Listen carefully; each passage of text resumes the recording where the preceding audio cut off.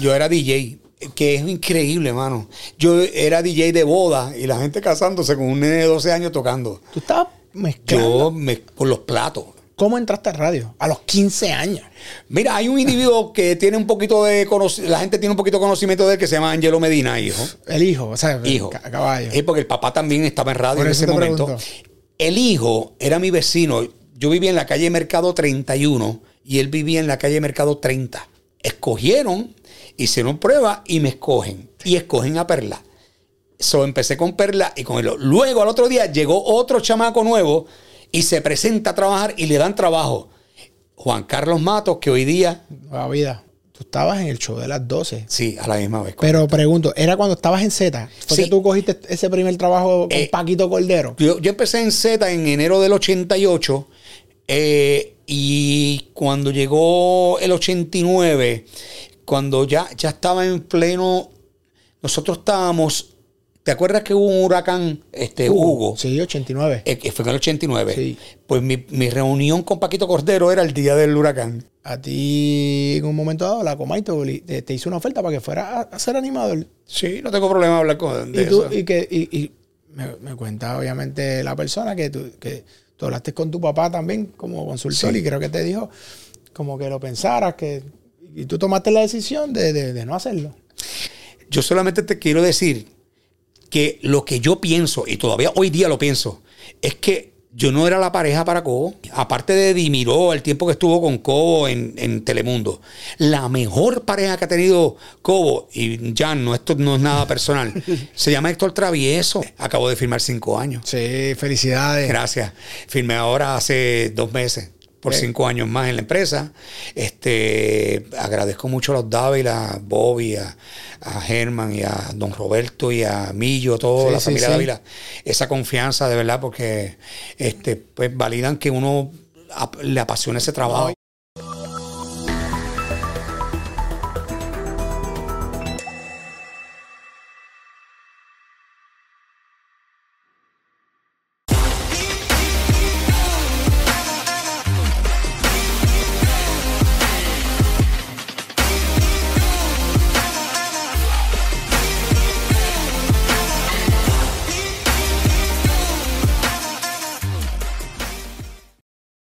Bienvenidos a un nuevo episodio del Negocio del Entretenimiento Podcast. Yo soy Jafet Santiago, me consigues como Jafet Santiago en las redes. Oye, antes que todo, dale a la campanita, suscríbete, comparte este contenido, Spark of TV. Si prefieres audio, estamos en todas las plataformas de streaming, las principales, y tenemos video en Spotify. Somos de los únicos que tenemos el mismo video que ves en YouTube, lo tenemos en Spotify, y ahí lo puedes ver si prefieres hacer eso y si esa es tu plataforma, ¿ok? Antes que todo, quiero decirles a ustedes que hoy yo creo que es uno de los si no es el primero que traemos un personality, el segundo, porque Luisito Vigoro ya vino para acá. Pero esta persona es uno de los locutores, animadores, talentos de televisión más importantes que ha dado Puerto Rico. Lleva una carrera impecable. El tipo ha matado en radio. El tipo ha matado en televisión. El tipo como animador de eventos ¿sabes? No lo coge nadie. Y es una persona que también ha invertido tiempo en la niñez de Puerto Rico. Ha estado dando de su conocimiento en el mundo del béisbol. Una persona a quien yo respeto mucho y para quien pido aquí un fuerte aplauso, el señor Red Shadow. ¡Hey! Gracias, mano, gracias. Maestro. Gracias, papito. Gracias por eso, de verdad. Hacho. Qué placer, gracias por esas palabras. Brother, es que es la verdad. Tú eres uno de estos íconos del entertainment boricua que o sea, si hablamos de las personas importantes en los medios de comunicación de Puerto Rico, tu nombre tiene que estar ahí. Gracias. Un privilegio. Esas palabras de verdad me llenan y de verdad te agradezco mucho. No solamente la invitación, sino la manera como me presentaste, de verdad. No, brother, Sacho, para mí un privilegio. Inclusive yo le decía al brother, hermano, o sea, yo sentarme a entrevistar a la red. ¿No viste tipo el caballo que yo voy a hacer aquí? ¿Tú sabes con este pana? Chacho, lo vamos a pasar bien. Pero como nos conocemos, claro. O sea, hemos estado en 20 tarimas juntos de eventos que producimos allá con mi socio y hermano Germán Dávila. Con el gran Germán. Pero, brother, tu carrera es una carrera que yo pienso que como talento, mano, no es fácil. Porque hay gente que es bueno en radio, pero en televisión no funciona. O hay gente que es buena en televisión y en radio no funciona. Hay gente que es buena en digital y no funciona en radio. Mano, tú lo has hecho todo y has bateado para 400, bueno, béisbol. Ajá. Y no, eso no es tan fácil. Claro, hasta cuando me pongo a leer, papo, empezaste a los 15 años. 15 años, mano. En Bebé. Aguadilla. Realmente empecé a los 12. A los 12. En la radio empecé a los 15, pero a los 12 ya yo hacía party. Yo era DJ, que es increíble, mano. Yo era DJ de boda y la gente casándose con un nene de 12 años tocando. ¿Tú estabas mezclando? Por los platos. Yo A era los 12. A los 12 años. Empecé ese negocio, locura, porque desde que yo tengo uso de razón, a mí me gusta la música. Entonces, una vez yo estaba en el Crash Boat de Aguadilla, que yo soy de Aguadilla y obviamente pues playero, finalmente pues yo no salía los fines de semana de la playa. Y un día estaba con mis papás en Aguadilla, en el Crash Boat, y estaba este chamaco americano, era New Yorker realmente, que nunca voy a olvidar su nombre, se llamaba DJ Tiger. Tiger estaba allí, tipo casi no hablaba español, pero bueno, estaba la gente bailando en la playa. Y el tipo era DJ y montó el equipo completo de party en la playa. Y yo decía, mano, este tipo a mí me impresiona. Yo, un nene, yo veía eso y decía, wow, brother, la música, yo quiero ser Tiger. Y entonces le digo a papi, no, me gusta eso de DJ. Y mi papá siempre se fue un tipo. Yo trabajo con mi papá desde que tengo uso de razón. 6 años. Yo tengo fotos de 7 a 8 años con corbata, con chaqueta. Mi papá trabajaba en tienda de ropa y él me ponía a trabajar con él. So, yo amé el trabajo desde que papi me comenzó a pedir que lo acompañara. Y yo trabajaba, me gustaba trabajar. Y entonces papi me dijo, ve y pregúntale cómo se hace. A que no ve allá. Y papi me dejó tranquilo. Yo fui donde él y comienzo a hablarle en español y el tipo me habla en inglés. Y entonces yo le picaba un poquito al English, que de hecho mi mejor amigo era New Yorker, de esos que llegaron en un momento dado a Puerto Rico, que nadie le hace caso porque hablaban más inglés que español, pero uno de mis mejores amigos era un New Yorker, so yo ahí como que le tiraba, le masticaba. Y el tipo, dentro de todo, me comenzó a entender. Y lo que me dijo en ese momento fue, si tú quieres hacer esto, tienes que tomar la decisión. You gotta do it. Y yo dije, voy donde papi y le digo, él me dijo que lo haga. Digo, ¿cómo que te digo que lo haga? Que yo quiero hacer eso. Y papi me dijo, bueno, hay manera de hacerla. Tú no tienes dinero. So, yo lo que voy a hacer es que vamos a ir a invertir en un equipo y de todo lo que tú ganes, tú lo vas a comenzar a repagar. En otras palabras, yo te presto el dinero, yo no te voy a cobrar intereses, pero yo te voy a cobrar porque tú me tienes que pagar, porque es tu negocio. Y los negocios, la inversión es importante para lo que tú vas a hacer en un futuro. Qué enseñanza. Comencé y lo hice. Cosas locas de la vida, que cuando tenía 17 años, que ya era DJ, ya estaba en radio, me roban mi equipo en mi casa. No digas. Y Tiger todavía seguía haciendo party en Aguadilla. Me hice amistad con el hombre. Y él vivía en un residencial. Y yo fui al residencial para que me prestara equipo para hacer los parties del weekend. Porque me robaron mi equipo. Wow. Y entonces, en mi casa, una cosa, yo durmiendo, me robaron mi equipo cerca de mí, al lado. Prácticamente se metieron en mi casa y me llevaron todo. Qué horrible. Y entonces fui, y Tiger no estaba en Puerto Rico en ese momento. Tiger estaba en Nueva York de DJ, era mayor, pero estaba de DJ. Y la abuelita me dice, él está en Nueva York, no está aquí. Yo digo, yo necesito hablar con él. La abuelita llama a New York y lo encuentra. Y le dice, mira, tengo aquí a alguien que es tu amigo, que es DJ y necesita hablar contigo. Y yo digo, vamos. Hablo con Tiger. Tiger, me robaron. Me dice, ¿cómo? ¿Te robaron? ¿Quién te...? ¿No sabe? No. ¿Qué necesitas? Yo digo, necesito que me prestes equipo y yo te lo alquilo. Yo te voy a pagar por ese fin de semana. Pero yo tenía ya, imagínate, ya yo estaba en radio y todo. Tenía 2 bodas, ¿sabes? De bodas, sábado por la tarde, un sábado por la noche otra boda. Yo tenía viernes un party. ¿Sabes? Estaba con mucho trabajo en high school.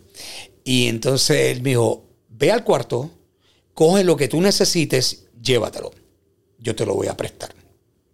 Cogí el equipo de Tiger, que era el equipo top. Sí, el tipo. Y hice los paris ese fin de semana. Le dije, papi, me prestaron. Yo cuidando el equipo de él, claro, las canciones, todos los discos eran de pasta, que no cogieran sol, que no se le dañara nada al hombre. ¿Sabes? Hice los paris. Un equipo brutal.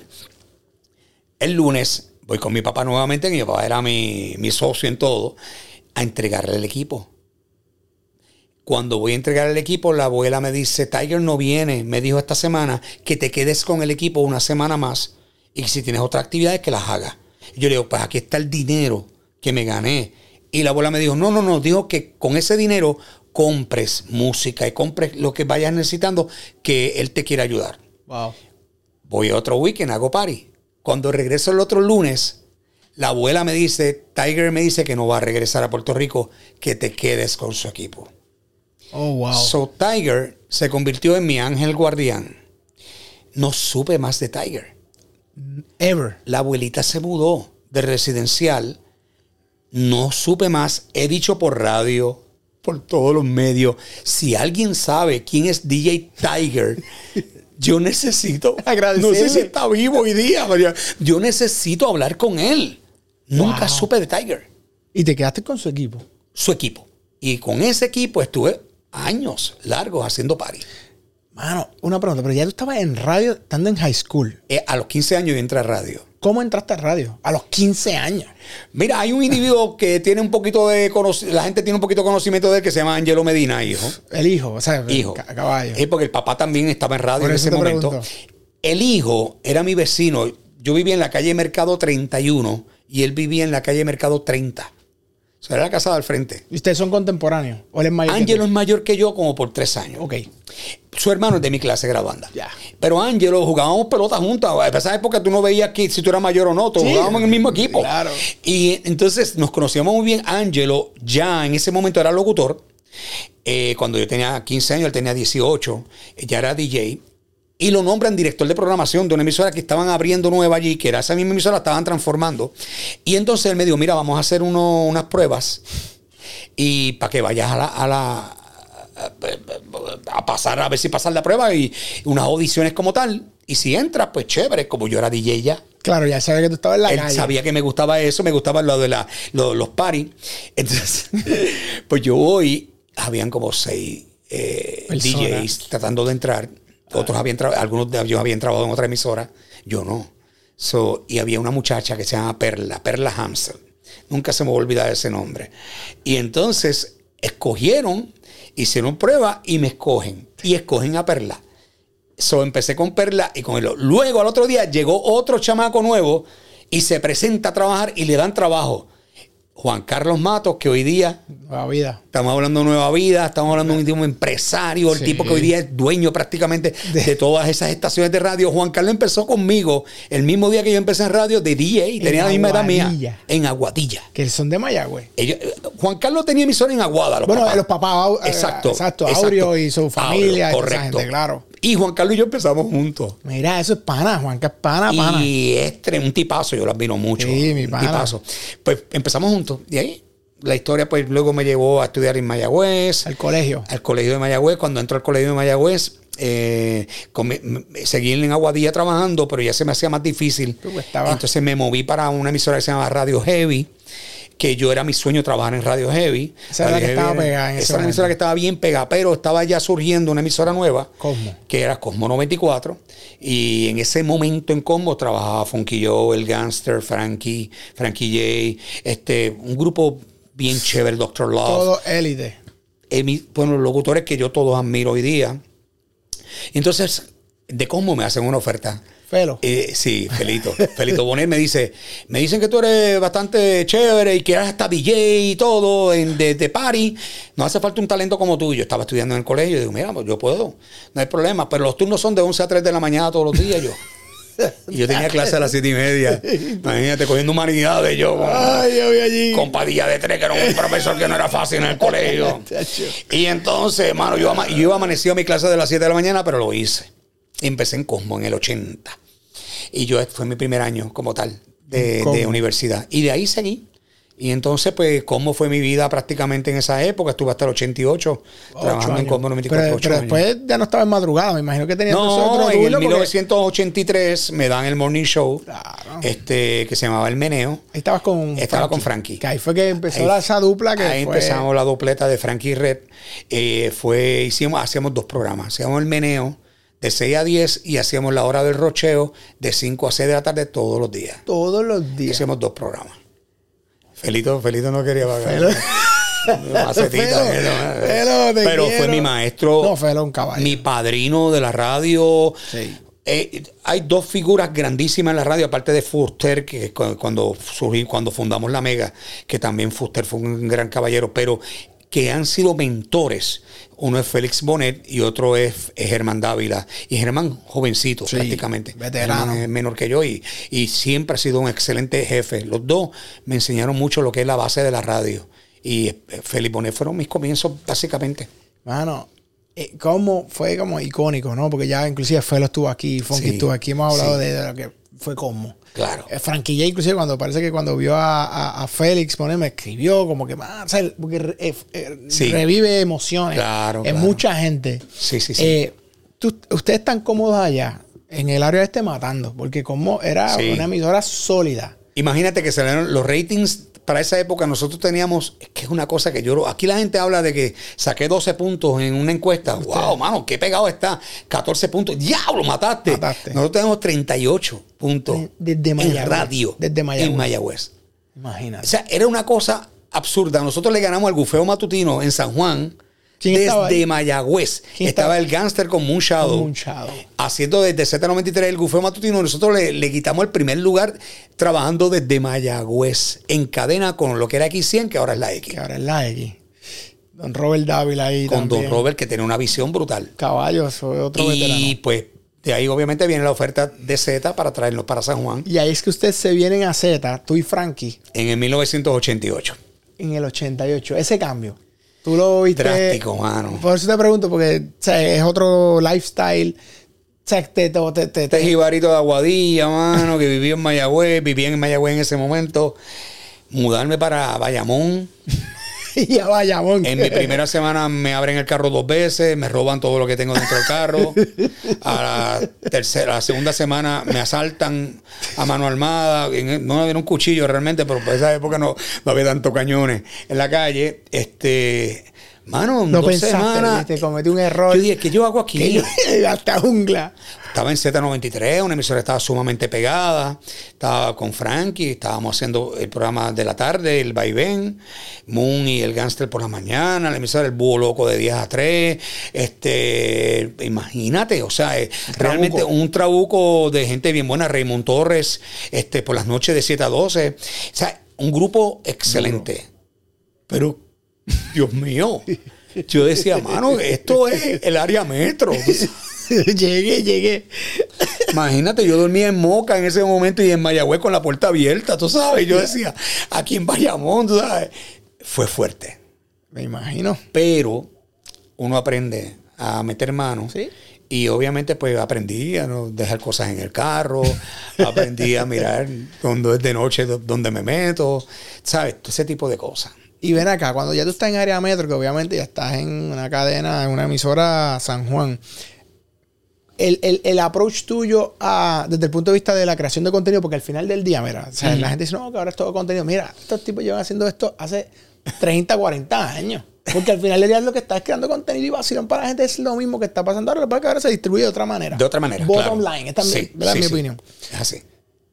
Vienes de allá y cuando estás en área metro, ¿tuviste que modificar algo o tú seguiste siendo el red o te dijeron, mira, ven acá, no, ahora vamos... O sea, ¿hubo algún cambio drástico? El fundamento es el mismo. El fundamento es prácticamente el mismo. Cuando yo hablé por radio por primera vez a los 15 años, mi papá era el que estaba escuchándome en la tienda de ropa a ver cómo yo hablaba. Uh-huh. Y yo hablé muy rápido, bien rápido, porque yo quería hacer todo rápido. Y yo escribía todo lo que iba a decir.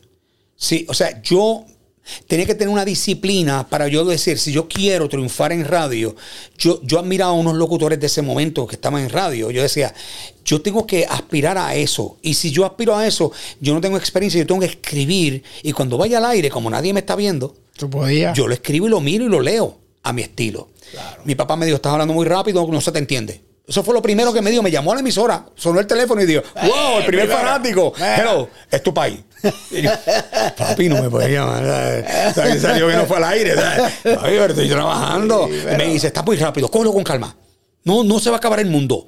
¿Sabes? Te dan un tiempo para hablar. Y yo digo, no. Digo, pues bájale un poco. Esta era la tensión de hacer algo. Y comencé a hablar un poco más despacio. Cuando terminé mi turno, Ángelo Medina me dice Junior, que es una cosa cómica, porque somos Junior, te voy a decir una cosa. No quieras ser locutor. ¿Te dijo Ángelo? Y yo, ¿cómo? No quieras ser locutor. Sé tú. Quiero que seas tú. Como tú me hablas a mí, como me estás hablando en estos momentos, quiero eso al aire.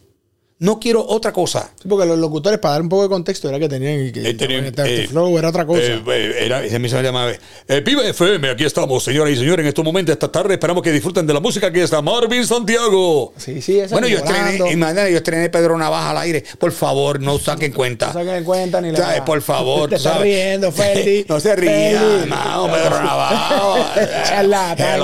Ese director. Imagínate, yo estrené en Puerto Rico Fuego a la Jicotea. Eso está brutal. Con Marvin Santiago en el estudio conmigo una noche de San Juan, cumpliendo años. Yo cumplo ese día. Y él me dijo, te tengo una exclusiva. Y yo, Marvin Santiago. Y yo digo, ¿qué? Ponte esto al aire ahora. Es un palo. Esto va a ser el éxito mundial. Todo el mundo va a hablar de esta canción. Noche de San Juan. Todo el mundo en la playa. Yo loco por salir a las 10 de la noche para irme para la playa. Porque era mi cumpleaños. Y yo, dame la canción. Lo voy a poner. Este es Marvin Santiago. Yo no puedo decirle a Marvin que no. Claro. Te había estado con Bobby Valentín. Claro, caballo. Hasta preso tuvo. Entonces Marvin me dice, ponte esto. Yo pongo la canción. Fuego a la Jicotea. Lo presenté. El primer DJ en Puerto Rico que la presenta. El tipo le habían acabado de entregar el material en Mayagüez. Y subía para San Juan y paró en Aguadilla y me lo dio. Wow. Pongo la canción brutal. 1 minuto suena el teléfono y digo, Marvin, ya la gente está reaccionando. Digo, hello, es Ángelo. Ángelo, ¿qué pasó? Eso no está ¿Qué es eso que está en el aire? Eso no está en programación, te digo. Es que Marvin me importó. Saca esa mierda ahora mismo del aire. Yo digo, es que Marvin, no importa Marvin. Y dile a Marvin que después yo hablo con él. ¿Ok? ¿La quito? Sí. Pues, está bien, no le queda nada. Quítala ahora. Digo, lleva 1 minuto y medio la canción al aire. Ángelo, no puedo quitarla al aire así. Sí, la vas a quitar ahora. Y no me importa si se oye cuando la quita o no. Tira otra cosa. Sal de la canción ahora. Y dile a Marvin que salga del estudio, que yo hablo después con él. Y yo, mi mangue brutal. Y ven acá, ¿cómo lo manejaste con Marvin ahí, con el artista ahí? Yo dije, Marvin, me regañaron. Mi primer regaño, tu memo mañana. Memo al file. Dice. Y mano, yo dije, Marvin, te tienes que ir, loco. Me dijo, pero Arturo está molesto. Él lo entendió. Él sabía, claro. Y yo dije, sí, pero es un estreno. Esa canción va. Yo estoy seguro que va a pegar. Pero pues, te tienes que ir. Al otro día, reunión con Ángelo. De hecho, me imagino, estaba la silla caliente allí. Y Ángelo me dice, te voy a dar la primera enseñanza grande de programación. Se respeta al programador. Lo que el programador te dice que va al aire es lo que va. Tú no puedes poner lo que a ti te dé la gana porque tienes que respetar una programación. Y segundo, la canción era para ese tiempo lo que llamaban el 45, que era el disco chiquito, y venía con 2 canciones, una por un lado y por el otro lado tú lo virabas y era otra canción. Ajá. Para los que están con los CD, con la tecnología MP3, esto le va a sonar raro. La canción tú la virabas y ponías otra canción. Detrás tenía la canción Vaso en Colores, que también fue otro palo. Okay. Pues Ángelo dijo, de maldad, Fuego a la Jicotea no va a sonar en esta emisora. Vírala. La canción que ellos no quieren que van a poner es la que va al aire. Y puso Vaso en Colores. Y se pegaron las 2 canciones. Ese fue Ángelo. Ángelo está cañón. Que lo amo. Es mi padrino de mucho tiempo, de verdad lo amo. Veterano. Pues, cosas que pasan. Y comencé a hablar, como hablo contigo ahora.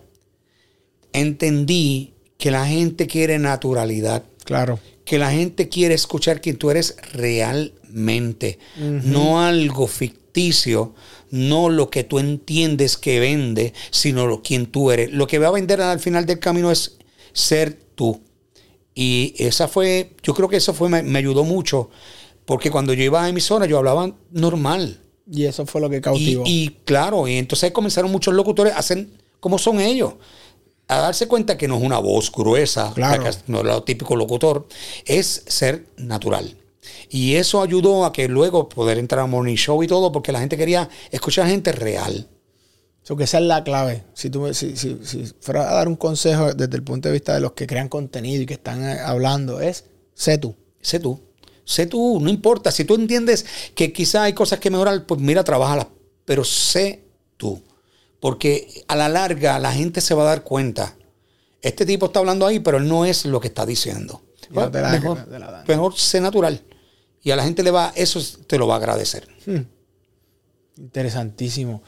Y después que tú estás en Z, ahí yo me acuerdo cuando era más chamaquito, tú estabas en el show de las 12. Sí, a la misma vez. Pero pregunto, ¿era cuando estabas en Z? ¿Fue que tú cogiste ese primer trabajo con Paquito Cordero? Yo empecé en Z en enero del 88 y cuando llegó el 89, cuando ya estaba en pleno, nosotros estábamos...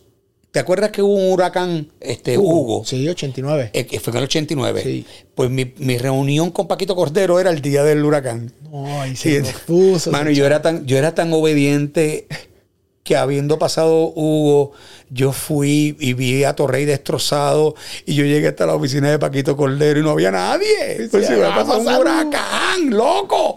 Pero yo decía, mi reunión con Paquito Cordero, yo no puedo faltar. Que Paquito Cordero, para que no sepa, los productores grandes de Puerto Rico. Y entonces... Pues comencé justo después de Hugo, esa semana después empecé en televisión. Cuando estaba en Z todavía, porque nosotros estuvimos hasta enero del 90, estuvimos en Z. En enero del 90 fundamos la Mega en Guayama, desde Guayama. Pero, o sea que tú tienes que bajar ahora para Guayama para tirar desde Guayama. Y salí a las 10 y a las 11:15 tenía que estar en Telemundo. Y no había autopista, ese tramo de autopista que hicieron de Guayama no estaba. Veníamos por donde estaban las vacas y los toros y todo eso ahí. Es mandado. Porque Frank y yo nos turnábamos. Nos encontrábamos en Telemundo a las 4 de la mañana, en el parking de Telemundo. Dejábamos el carro de uno de los dos en Telemundo. Me tocaba a mí, porque era, por ejemplo, el lunes, me toca a mí, pues entonces Frankie dormía de camino y yo guiaba. Y regresaba, obviamente, yo guiando. Al otro día, Frankie guiaba y yo dormía. Y entonces, porque teníamos que descansar porque hacíamos luego Telemundo y después de Telemundo usualmente teníamos muchos parties y actividades de animaciones. Frankie y yo hacíamos muchos bar programs y los bar programs no eran a las 6 de la tarde, casi nadie. Los bar programs eran en esa época, era Laser, la discoteca, era las 11 de la noche, 12 de la noche para dormir después 2 horas para arrancar para Guayama por la mañana. Fue bien fuerte. Fundamos la Mega, estuvimos 8 meses en Guayama y la mudan para San Juan. ¿Quiénes fundan Mega? ¿Quién fue ese primer corillo de locutores que estuvo ahí? Porque... Mente creadora de la Mega, que en paz descanse, Billy Fourquet. Caballo. Yo había trabajado con Billy en Mayagüez. Cuando funda la Mega, nos hace el acercamiento directamente él. Cuando nos llama fue en noviembre, nos quedaba un mes de contrato en Z, no habíamos todavía firmado renegociación. Cayó todo como tenía que caer. Firmamos, nos fuimos para la Mega con la promesa de que se iban a mudar para San Juan porque de Guayama iba a estar bien fuerte todo esto. Billy la creó, Raymond Torres, que era mi pana, que de hecho cuando entré a Z yo lo recomendé para por la noche y él entró por la noche también. Y ese agradecimiento de Raymond siempre estuvo ahí cuando Raymond entró de asistente y de locutor en la Mega con Billy. Cuando hablaron de qué hacer en las mañanas, todos dijeron, no, hay que buscar a Frankie Red y traerlos con nosotros. Estaba Heartbreaker, que un tipazo, durísimo en programación también. Y Ronnie Bebo estaban haciendo su incursión en un programa por la tarde y ahí fue que formaron el programa de 3 a 7. Ellos no habían todavía hecho un programa juntos como tal en pareja. Ese era el grupito. Nosotros por la mañana de 10 a 3 Heartbreaker, de 3 a 7 estaba Ronnie Bebo, por la noche estaba Raymond Torres en la emisora. Ese era el grupito como tal. Y si tú supieras que lamentablemente, bendito, me da pena decirlo, pero el alcalde que recientemente fue arrestado de Guayama, Edwin Cintrón, que enfrentó cargos federales, era otro de los DJ que estaban en la emisora, porque él es de Guayama y fundó con nosotros, estaba en ese grupo. Wow. Había un grupito bien chévere, Otis Negrón, que no sé si lo conoce. El production manager era DJ también, de madrugada. Ese hacía de 12 a 6 de la mañana. Otis Negrón. Para que tú veas la gente que sale de la radio. Ángelo, el manager y productor más importante que ha dado Puerto Rico. Locutor también. Locutor de la en Aguadilla. Odi, un production manager de muchos años. Otis. Un grupito bien bueno, era un grupito bien chévere. Se fue creando una dinámica espectacular. Y Billy Fulquete es una de las mentes maestras creativas de donde quiera que esté. Yo súper agradecido siempre a Billy. Man. Qué caballo era ese Billy, ¿verdad? Duro. Un creativo ¿sabes? Un creativo. Un tipo, mano, fuera de liga, mano. Fuera de liga, un tipo que de verdad es excelente compañero y que creía mucho en los locutores. Mucho. Siempre defendía al locutor frente a programación y frente a ventas. No me toquen los muchachos, déjamelos quietos, ellos también. Tú sabes que... Ese tipo de personas. Sí. Cuando entras a televisión, para seguir un poco eso, ¿habías hecho televisión antes o esta es tu primera vez que vas para televisión o ya habías hecho tus cositas? Había hecho cositas. Si tú supieras que mi programa se llama Imagen y Sonido, que no era mío, era de Otto Oppenheimer. Que de hecho lo estuvo haciendo por muchos años. Después se fue para Guapa, pero Otto es de Aguadilla. Es mi vecino de cuando yo era adolescente ya, que salí de la calle Mercado, pues me fui a vivir a Borinquen y a 2 calles vivía Otto. Y Otto hacía un programa en televisión allá, en Wole Televisión, en ese momento, que se llama Imagen y Sonido. Cuando salieron los primeros videos de Madonna, los primeros de Prince. Y él tiraba. Y él ponía los videos. Sí, tipo MTV. Y entonces y de vez en cuando me invitaba. Y como yo estaba en radio, pues yo iba y hacía televisión con él. Me curaba, pero tú sabes, hicimos eso. Luego hice un programa en el Canal 6, pero en el área de Ponce, que con Frankie, que era Mundo Estudiantil, que era para los estudiantes, era un programa como de juego con los estudiantes, que pues trivias, ese tipo de cosas, y las escuelas ganaban, y al final se ganaban pues el party de el senior prom, ese tipo de cosas. Ahí ya había hecho televisión un poco y me ayudó. Cuando empecé con Paquito Cordero ya prácticamente pues, sí estaba. Pues ya nosotros teníamos la idea. Qué cool. Hicimos un programa, un segmento que se llama Radio Peposa. Radio Peposa, diablo. Que eran estos 2 DJ locos, que era básicamente lo que hacíamos también en radio. Sí, haciendo cosas por televisión en un set sencillo y con un loquero detrás, que era Alicate, que lo hacía con un bate que nos tenía amenazado todo el tiempo, un bate de goma, que se volvió un ícono. Alicate, todo el mundo lo esperaba. ¿Seguro? Vestido como de loquero con un bate. Y entonces, pues así surgió televisión. Mira eso. Y después, ¿cuándo caes en el show de las... ¿Tú estuviste en el show de las 12? Sí, hicimos show de las 12. Bueno, Radio Peposa eran el show de las 12. Pero después tú estabas con... Y después, exacto, con Eddie Miró. Con Eddie Miró. Eddie, que es una cosa increíble porque Eddie Miró, fíjate, te voy a contar algo que yo no he dicho nunca en ningún medio. Y lo digo porque uno tiene que reconocer las personas en vida. Y Eddie Miró, yo tuve cuando llegó un momento que Eddie ya estaba cayendo en edad. Sí. Que pasa con todos los que estamos en los medios, la gente comienza a decir, no, ya es tiempo de cambiar a pues ya está cayendo en edad, hay que buscar gente joven. Y entienden que la gente joven es la que va a solucionar todo. Entonces, pues, echan a un lado la experiencia y todo eso. Cuando yo entro a Paquito Cordero por Eddie Miró realmente. Porque Eddie Miró me escuchaba en radio con Frankie. Y habló con Paquito y le digo, yo tengo estos 2 chamacos en radio que yo los podemos traer a televisión y hacer radio por televisión. Y era lo que él quería hacer. Me dijo Eddie. Y fue idea de Eddie. Qué caballo. Cuando empezamos, yo sé lo que está pasando con Eddie. Pasan los años, yo comienzo a sustituir a Eddie cuando Eddie no podía ir. Estaba enfermo, estaba de viaje o algo. Yo hacía el animador. Era animador del show de las 12.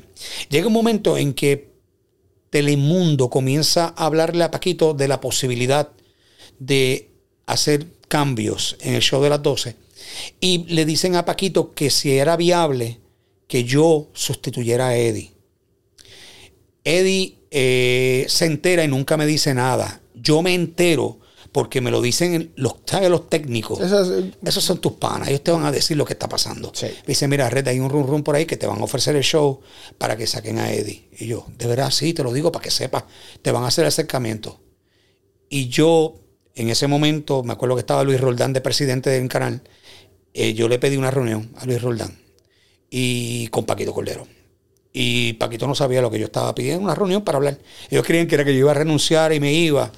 Y entonces yo le digo, yo solamente quería tenerlos a los 2 porque Paquito, tú eres mi jefe formal. Luis Roldán, tú eres el presidente de este canal. Pero yo solamente quiero decirles que yo jamás, y lo quiero dejar establecido, atentaría contra Eddie Miró. Si ustedes tienen planes de sustituir a Eddie, no va a ser conmigo. Y lo digo ahora, para que lo sepan. Yo no lo voy a hacer, jamás lo haría. Wow. Y yo, ¿sabes? Yo, gracias a Dios, tengo mucho trabajo. Yo estaba en radio bien fuerte en las animaciones. ¿Sabes? Yo tenía un par de productos que yo era spokesperson de esos productos. Estaba con Coca-Cola, estaba con Bacardí en ese momento. Yo jamás voy a atentar contra Eddie Miró. A Eddie necesita este trabajo. Yo no lo voy a dar sin trabajo. O sea, si lo están pensando, para que lo descarten. Wow. Roldán me dice, wow, Red, nadie usualmente rechaza trabajo. Y menos una oportunidad como esta. Y yo, pero está bien, qué bueno que lo dice. Y Paquito me dijo, yo no esperaba menos. Te dijo Paquito Cordero. Yo no esperaba menos, Red. Y te lo agradezco. Wow. Y se quedó ahí. Eddie se entera luego. No por mí, por Paquito. Paquito lo llama. Y dice, mira, Red pidió una reunión. Y Eddie me dijo, Red, me dijeron, yo digo, no tienes que decirme nada, Eddie.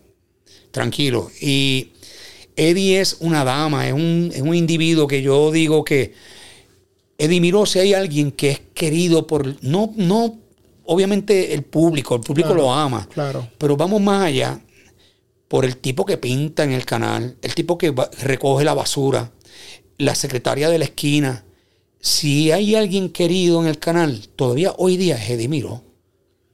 Eddie es un ícono y tú sabes, uno dice, caramba, tú sabes, uno algún día, yo siempre le dije, Eddie, yo lo que aspiro algún día es tener esa humildad que tú tienes, mano.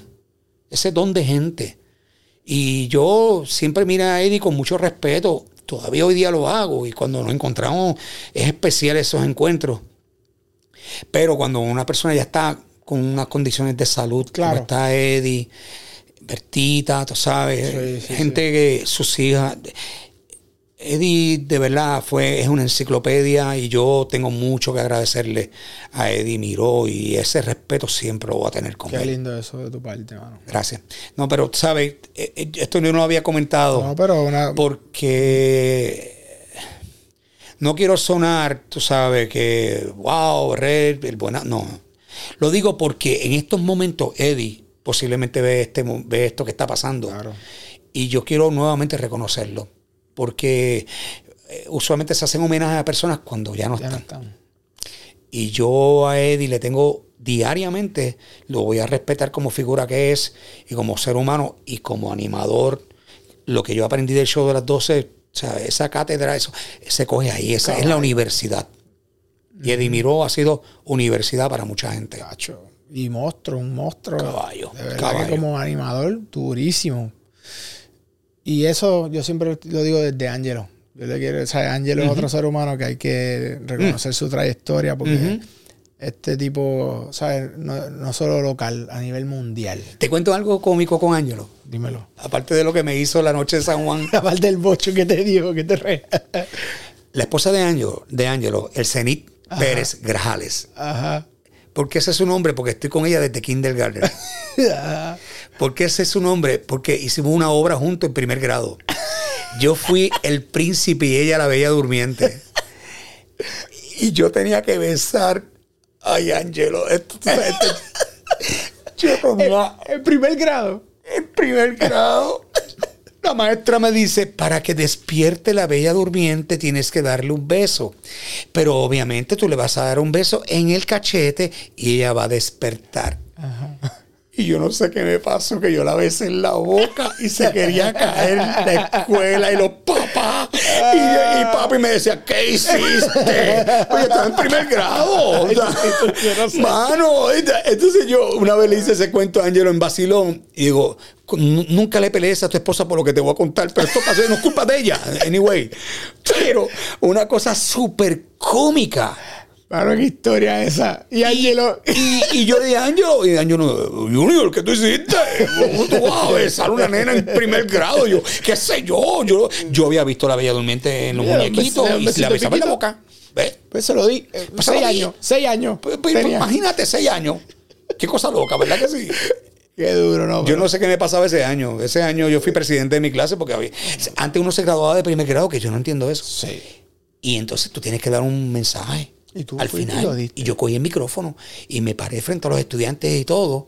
Y me dieron algo escrito a la maestra de español, que nunca volvió, Miss Babilonia, nunca olvidó su apellido, porque ella después de eso me echaba por lo que hice. Yo cogí el micrófono y comencé a leer y solté el papel y comencé a hablar. Y mi papá en la primera fila, yo lo veía casi así. Hiperventilando. Y mi abuela en otra esquina y mi mamá, ¿qué pasó aquí? Y yo, Dios mío, comencé a hablar. Pero lo que tú sentías. Lo que yo sentía. Y entonces los otros días me enviaron un video de un nene que hizo eso en otro país. Yo dije, Dios mío, ¿será yo? Yo era así, presentado. Y hablé. Y cuando terminé, la maestra, Mrs. Babilonia, le dice a mi papá, fíjate, no me voy a molestar porque no leyó lo que le di. Solamente quiero decirle algo importante cuando termine la grabación. Y mi papá dijo, ¿qué le va a decir, Dios mío? Y ella me dice, lo hiciste muy bien, te quiero felicitar. Y solamente te quiero decir que algún día vas a ser locutor. What? Y eso marcó mi vida. Y yo, o sea, yo no lo podía creer yo. ¿Cómo? Locutor. Wow. Y así, yo creo que para que tú veas cuán importante es una maestra en tu vida. ¿Cómo te marca? Marca, para bien o para mal, si un maestro te dice algo, va a marcar tu vida. Yo creo que esas palabras se quedaron tanto en mí que de verdad comencé a enamorarme del medio. Qué cosa. Tú que dices ahora eso de una maestra, tú hasta cierto punto, y a lo mejor me voy para otro lado, pero para aprovechar, tú has sido así para los niños en el deporte. Tú has ayudado a muchos niños en el deporte. Yo creo que es de lo más lindo que he tenido en mi vida. Como coach, porque tú eres un fiebre del béisbol. Sí. Coach, déjame decir, yo fui buen apoderado. Vamos a ponerlo de esta manera. Apoderado. Yo suplía, yo buscaba a quién le regalara el bate al nene, los uniformes. Ahí yo ponía mis contactos, pues yo decía, pues voy a aprovechar estos contactos para ayudar a los niños. Y estuve 21 años con equipos de pelota. Desde que tengo uso de razón, que mi nene tenía 4 o 5 años. Empecé ahí, con el equipo de mi hijo, y quise ayudarlo. Después de ahí cogí otros equipos. Y hoy día tengo muchos hijos, mano. Muchos hijos. Imagino. Hijos que tienen hoy día 35 años, 34 años, 33 años, 32 años. Sí. Y que me llaman. Que para ellos no es Red el de los medios, es Red el de pelota. Es el del béisbol, es Red el que viajó con nosotros a una mundial, es el Red el que nos apoyó en unas estatales, es el Red que iba a las reuniones de béisbol y buscaba que fuera lo más. Yo trataba de que siempre todo el mundo, porque uno quiere ganar. Claro. Y la competitividad nunca se te va a ir. Pero tú quieres que ese muchacho, que me pasó los otros días con una madre que no la conozco, me escribió por Instagram, y me dijo, mi hijo es prospecto de béisbol en Estados Unidos y él solamente quiere firmar Grandes Ligas, no quiere hacer otra cosa, no sé qué decirle. Y yo le dije, mira, todos mis muchachos, a mí hubo un año que yo tuve 16 peloteros en un equipo y de los 16 peloteros, 10 firmaron Grandes Ligas ese año. Wow, right. Yo digo, yo puedo tener una experiencia porque me pasaba. Los muchachos que entraban en el equipo, de momento comenzaron a llevarme prospectos. Y todo el mundo quería estar en el equipo era competitivo, pero los muchachos sabían que donde yo estaba habían los scouts, estaban todos ahí, y todo el mundo quería estar en el equipo porque querían que los scouts los vieran. Y todos los papás, no, yo quiero que estén correctos, porque ahí los scouts los van a ver. Y yo dije, pues, sí, doy fe de que era importante eso, pero yo siempre le decía a los muchachos, miren, un pelotero puede firmar, y si al otro día te rompes un brazo o te lastimas, se acabó el béisbol. Si al otro día tú tienes alguna condición que tú no lo sabes, se acabó el béisbol. Si al otro día te enamoras y es la mujer de tu vida o el hombre de tu vida, la pareja que tú quieras tener, hay gente que ha dejado el béisbol de Grandes Ligas por el amor de su vida, que después dura 6 meses y se dejaron y perdió las dos cosas. Yo le escribí a ella, déjame escribirle algo y preséntaselo. Yo le dije, el béisbol es para crear no millonarios. El béisbol es para crear ciudadanos buenos, personas de bien. Tienes un coach y en la vida vas a tener un jefe. Tienes un equipo de jugadores que están a tu lado y ese va a ser tu team de trabajo, va a estar contigo trabajando. Vas a tener realmente presiones de la liga y esa va a ser la vida. El béisbol tiene que ser tu enseñanza de vida. Sé un buen ciudadano, sé un buen estudiante. Si no firmas Grandes Ligas, yo me voy a ocupar de buscarte una beca universitaria. Estudia, porque yo te la voy a conseguir. Si no la consigues tú ni tu papá, yo voy a llamar. Y yo traía scouts de Estados Unidos que eran scouts de universidades. Y yo le decía a los papás, este scout es de FAU, este scout es de Los Ángeles, este scout es de Iowa. Los presentaba con los papás, le decía, no se empeñen en tu hijo ser Grandes Ligas, porque no todo el mundo llega a Grandes Ligas. Y tu hijo podría coger una buena beca universitaria. Va al college. No. A lo mejor. Y posiblemente en 4 años se hace mejor pelotero en la universidad y te firman con más millones de lo que te iban a dar en 4º año. O sea, velo de esa manera. Y funcionó con muchos. Yo tengo muchos estudiantes que se graduaron de universidad porque simplemente yo estuve ahí. Estudia. Y yo creo que el béisbol es eso. O sea, el béisbol no se puede ver como que vas a firmar Grandes Ligas. Yo tengo algunos que están por ahí corriendo todavía y hay otros que juegan AA y se curan, ¿tú sabes? Pero le sacan sus chavitos, pero también le sacaron una carrera. ¿Tú entiendes? Hay unos que en el camino se pierden, que no hacen nada. Normal. Pero tú no puedes esperar que todos lo hagan. Pero por lo menos son buenos ciudadanos. Yo siempre decía, sé un buen ciudadano. El béisbol es eso. No es otra cosa. Por eso es que yo digo, y se lo he dicho a los gobernadores que me ha tocado entrevistar siempre, busquen la manera de fomentar más el deporte en los estudiantes. Eso es verdad. Porque te va a dar algo que no te lo da la clase de español ni de matemáticas. Totalmente de acuerdo. Y aquí a veces se olvidan del deporte. No lo toman tan en serio. Eso es una parte bien bonita. O sea, dice mucho de ti como persona. Claro. Otra cosa que a mí me marcó, que esto me lo dijeron. Igual, si no quiere hablar de esto, no lo hable. No, diga usted, no hay problema. Una vez me dijeron que a ti en un momento dado la Comay te hizo una oferta para que fuera a ser animador. Sí, no tengo problema hablar de eso. Y me cuenta obviamente la persona que tú hablaste con tu papá también como consultor y creo que te dijo como que lo pensaras y tú tomaste la decisión de no hacerlo. Mira, sí, óyeme, y yo te voy a decir, en ese momento fue cuando Kobo se fue de Telemundo, que recibió la oferta de Guapa Televisión. Y Kobo y yo podemos tener muchas diferencias, pero Kobo me conoce muy bien y yo lo conozco a él muy bien. Y él sabe que hay cosas que quedan en mí y hay cosas que quedan en él. Y en eso no hay problema. Kobo no me perdona que yo no haya aceptado la oferta que él me hizo en ese momento. Y yo lo entiendo, porque Kobo es una persona que es un fajón en su trabajo. Sí. Y hay que darle crédito de que en Puerto Rico son bien pocos las personas que dominan lo que él domina. Porque Kobo viene desde Mayagüez, trabajando con muñecos y todo. Y él lo hace.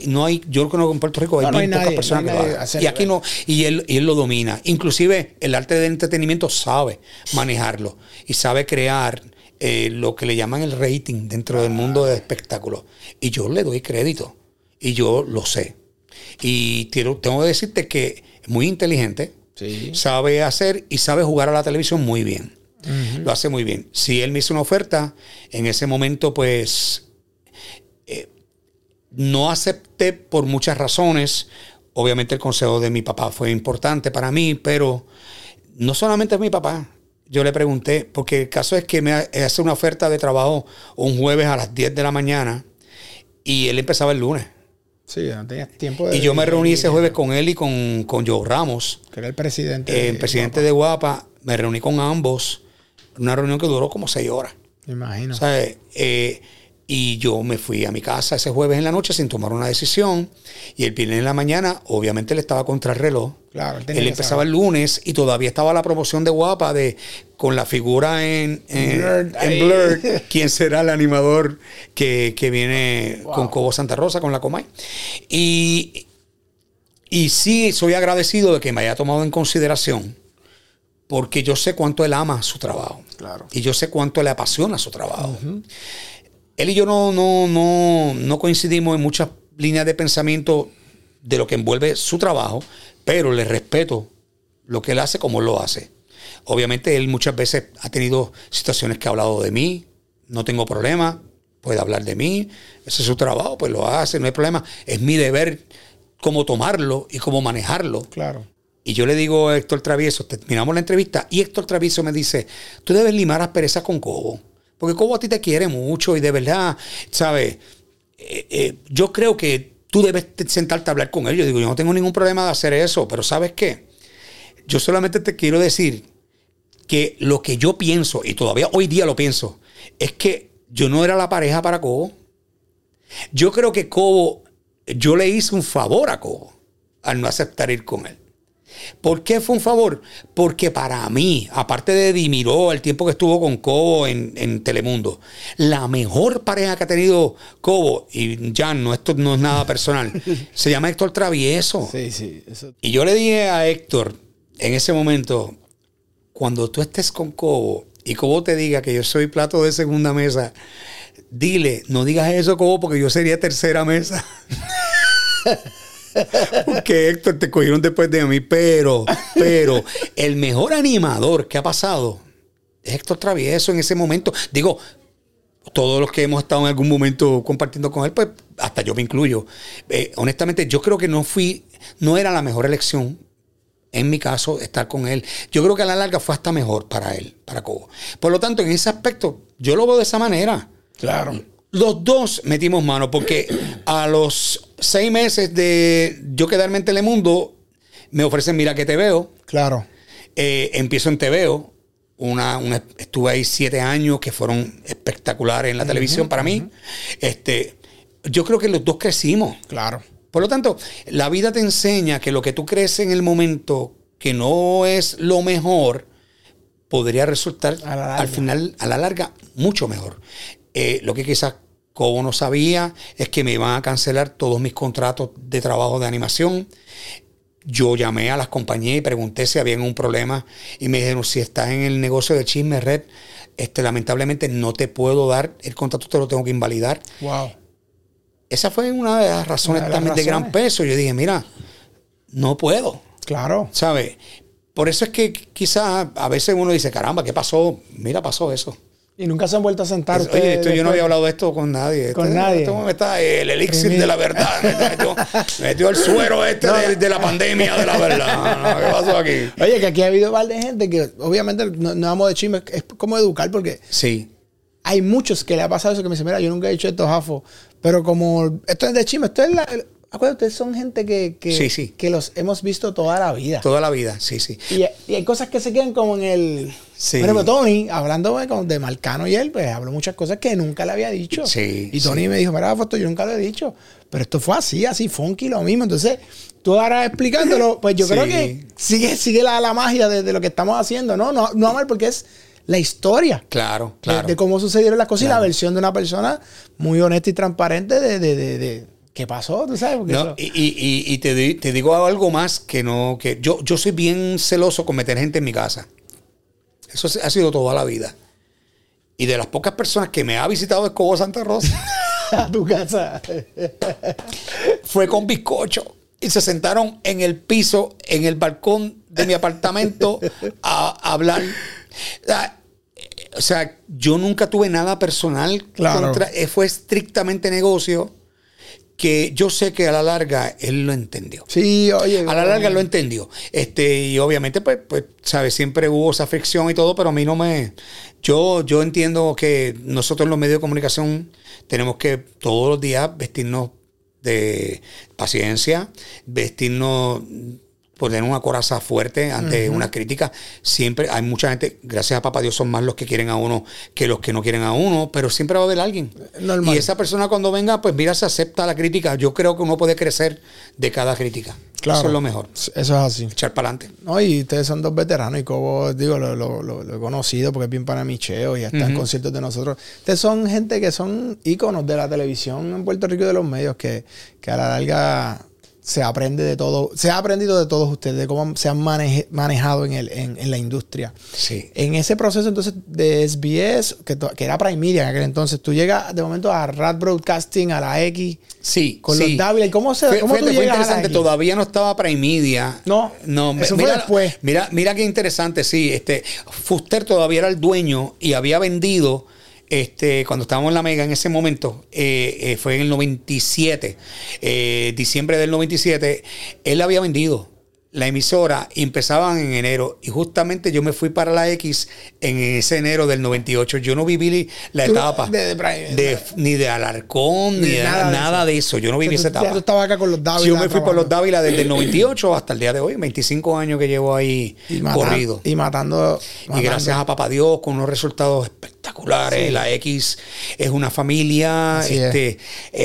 Allí todo se habla, sí. Se conversa, nadie se va de allí con una incomodidad de nada. Yo creo que acabo de firmar 5 años. Sí, felicidades. Gracias. Firmé ahora hace 2 meses por 5 años más en la empresa.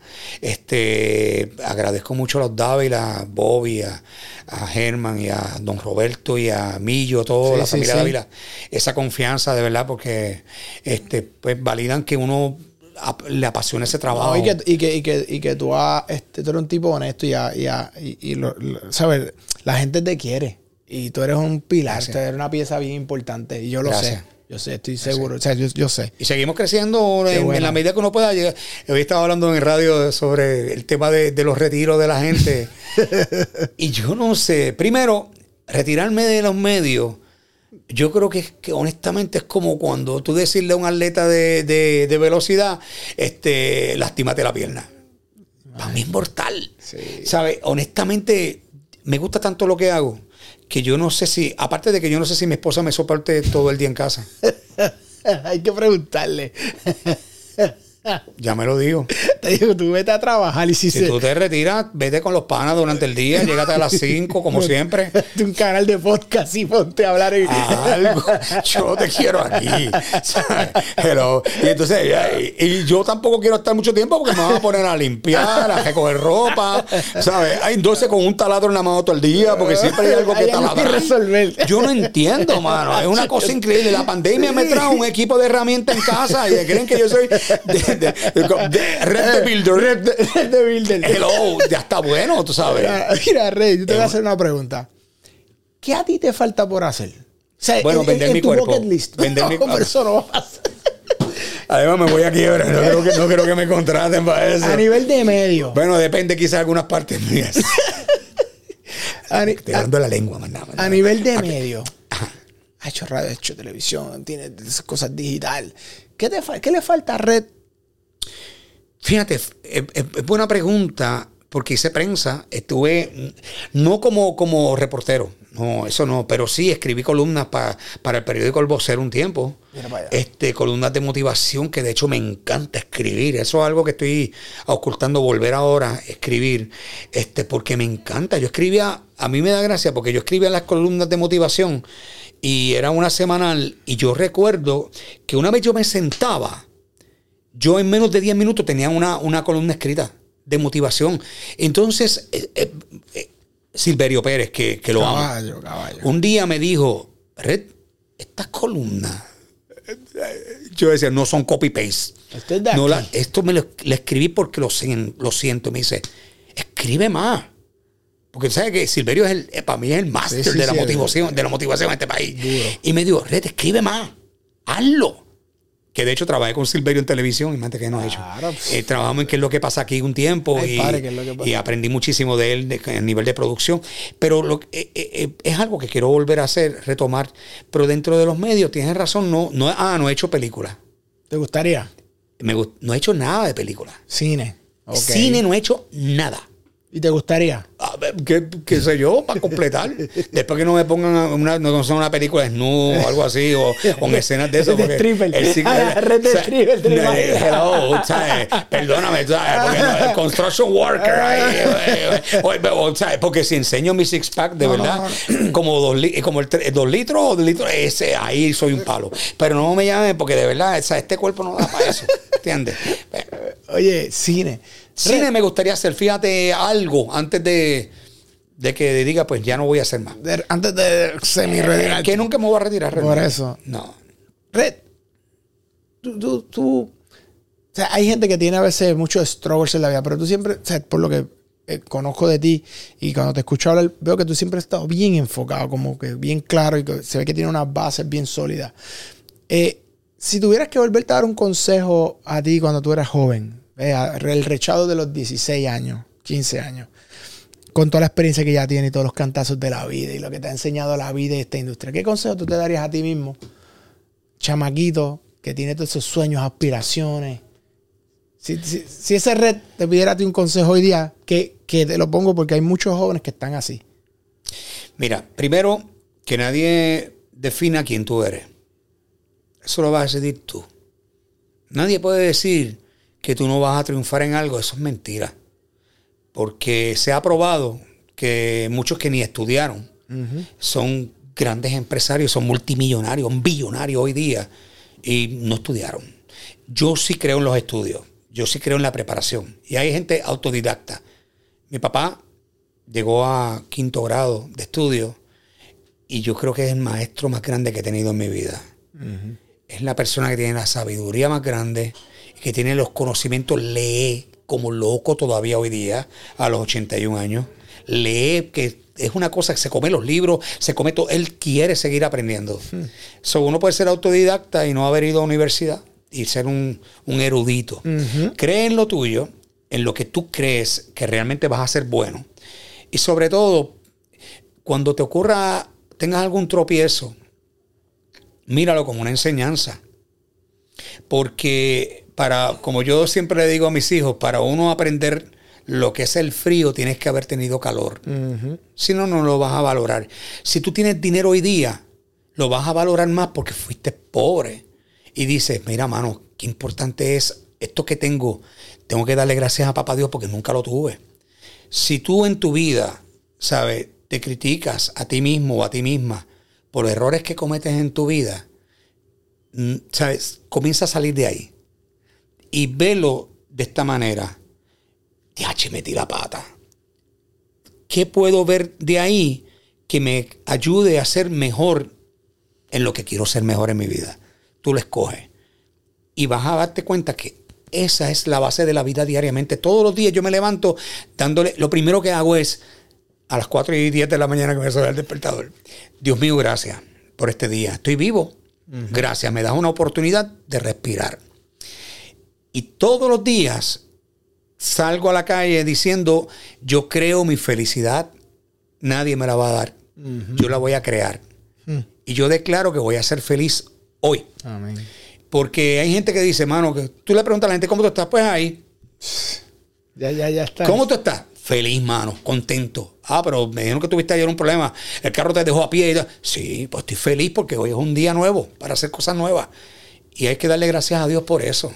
Y tenemos salud. Gracias a papá Dios. Hay gente que no puede decir eso. Así que sé agradecido en la vida. Cree en ti mismo. No permitas que nadie defina quién tú eres. Y de verdad, honestamente, aprende de los tropiezos de la vida. Porque gente, nadie es perfecto. Papá Dios es el único. ¿Ok? Y nos hizo a semejanza de Él. Así que por algo podemos aspirar a eso. Exacto. Y busquemos eso todos los días.